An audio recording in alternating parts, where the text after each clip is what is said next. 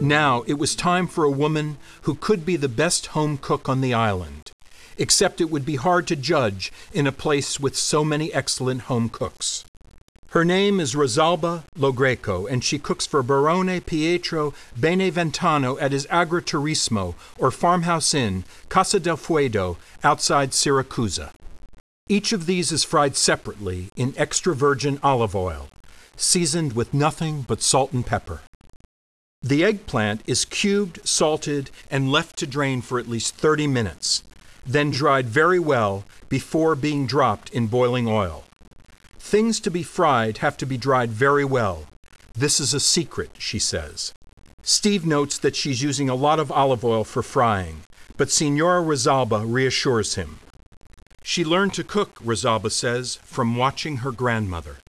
My mother was a terrible cook, she told us, but every summer she sent me to spend 3 months with my grandmother in Piazza Armerina, and she was a great cook. I'm passionate about good food. I love to cook. I love to feed people. To cook just for the sake of cooking? No.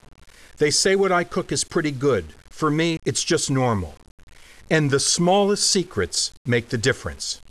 For instance, the eggplant in a caponata. It should be a little crunchy. It should have character.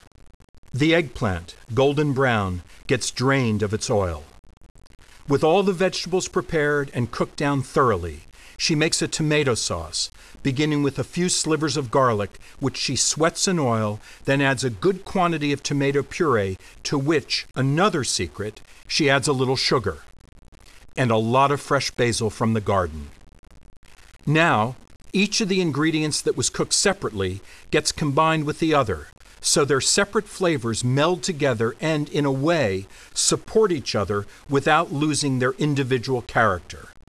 And finally, the tomato sauce is spooned over the top and mixed in. Signora Rosalba has never heard of putting chocolate in or on the caponata. It's nouvelle cuisine, says her boss, the Barone. We're an hour's drive south of Catania, where the addition of chocolate is customary and traditional. Another look at how Sicily divides itself into culinary niches or slices. Caponata, the Barone says, is an extremely poor dish. It's unimaginable that people who were making caponata could afford to add lobster or chocolate to it. Nuts, though, that's another story. Toasted almonds, broken in pieces and scattered over the top.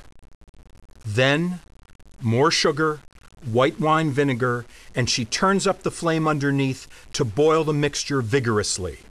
As a final touch, and it's a very refined one, in what's essentially a country kitchen, Signora Rosalba drains the caponata so that only the small amount of sauce clinging to the vegetables ends up in the dish. To make it lighter, she says, less oily, and easier to digest. And when it's time to serve it, the Barone's suggestion of broken toasted almonds goes on top. To go with the caponata, Signora Rosalba makes another favorite dish at the farmhouse, pesche al malaverso, or tonno or carpione, which starts with a massive quantity of sliced onions, dressed with a magnitude of black pepper, and slowly cooked down in an enormous amount of olive oil, until they are a molten mass of gold, but without a speck of brown.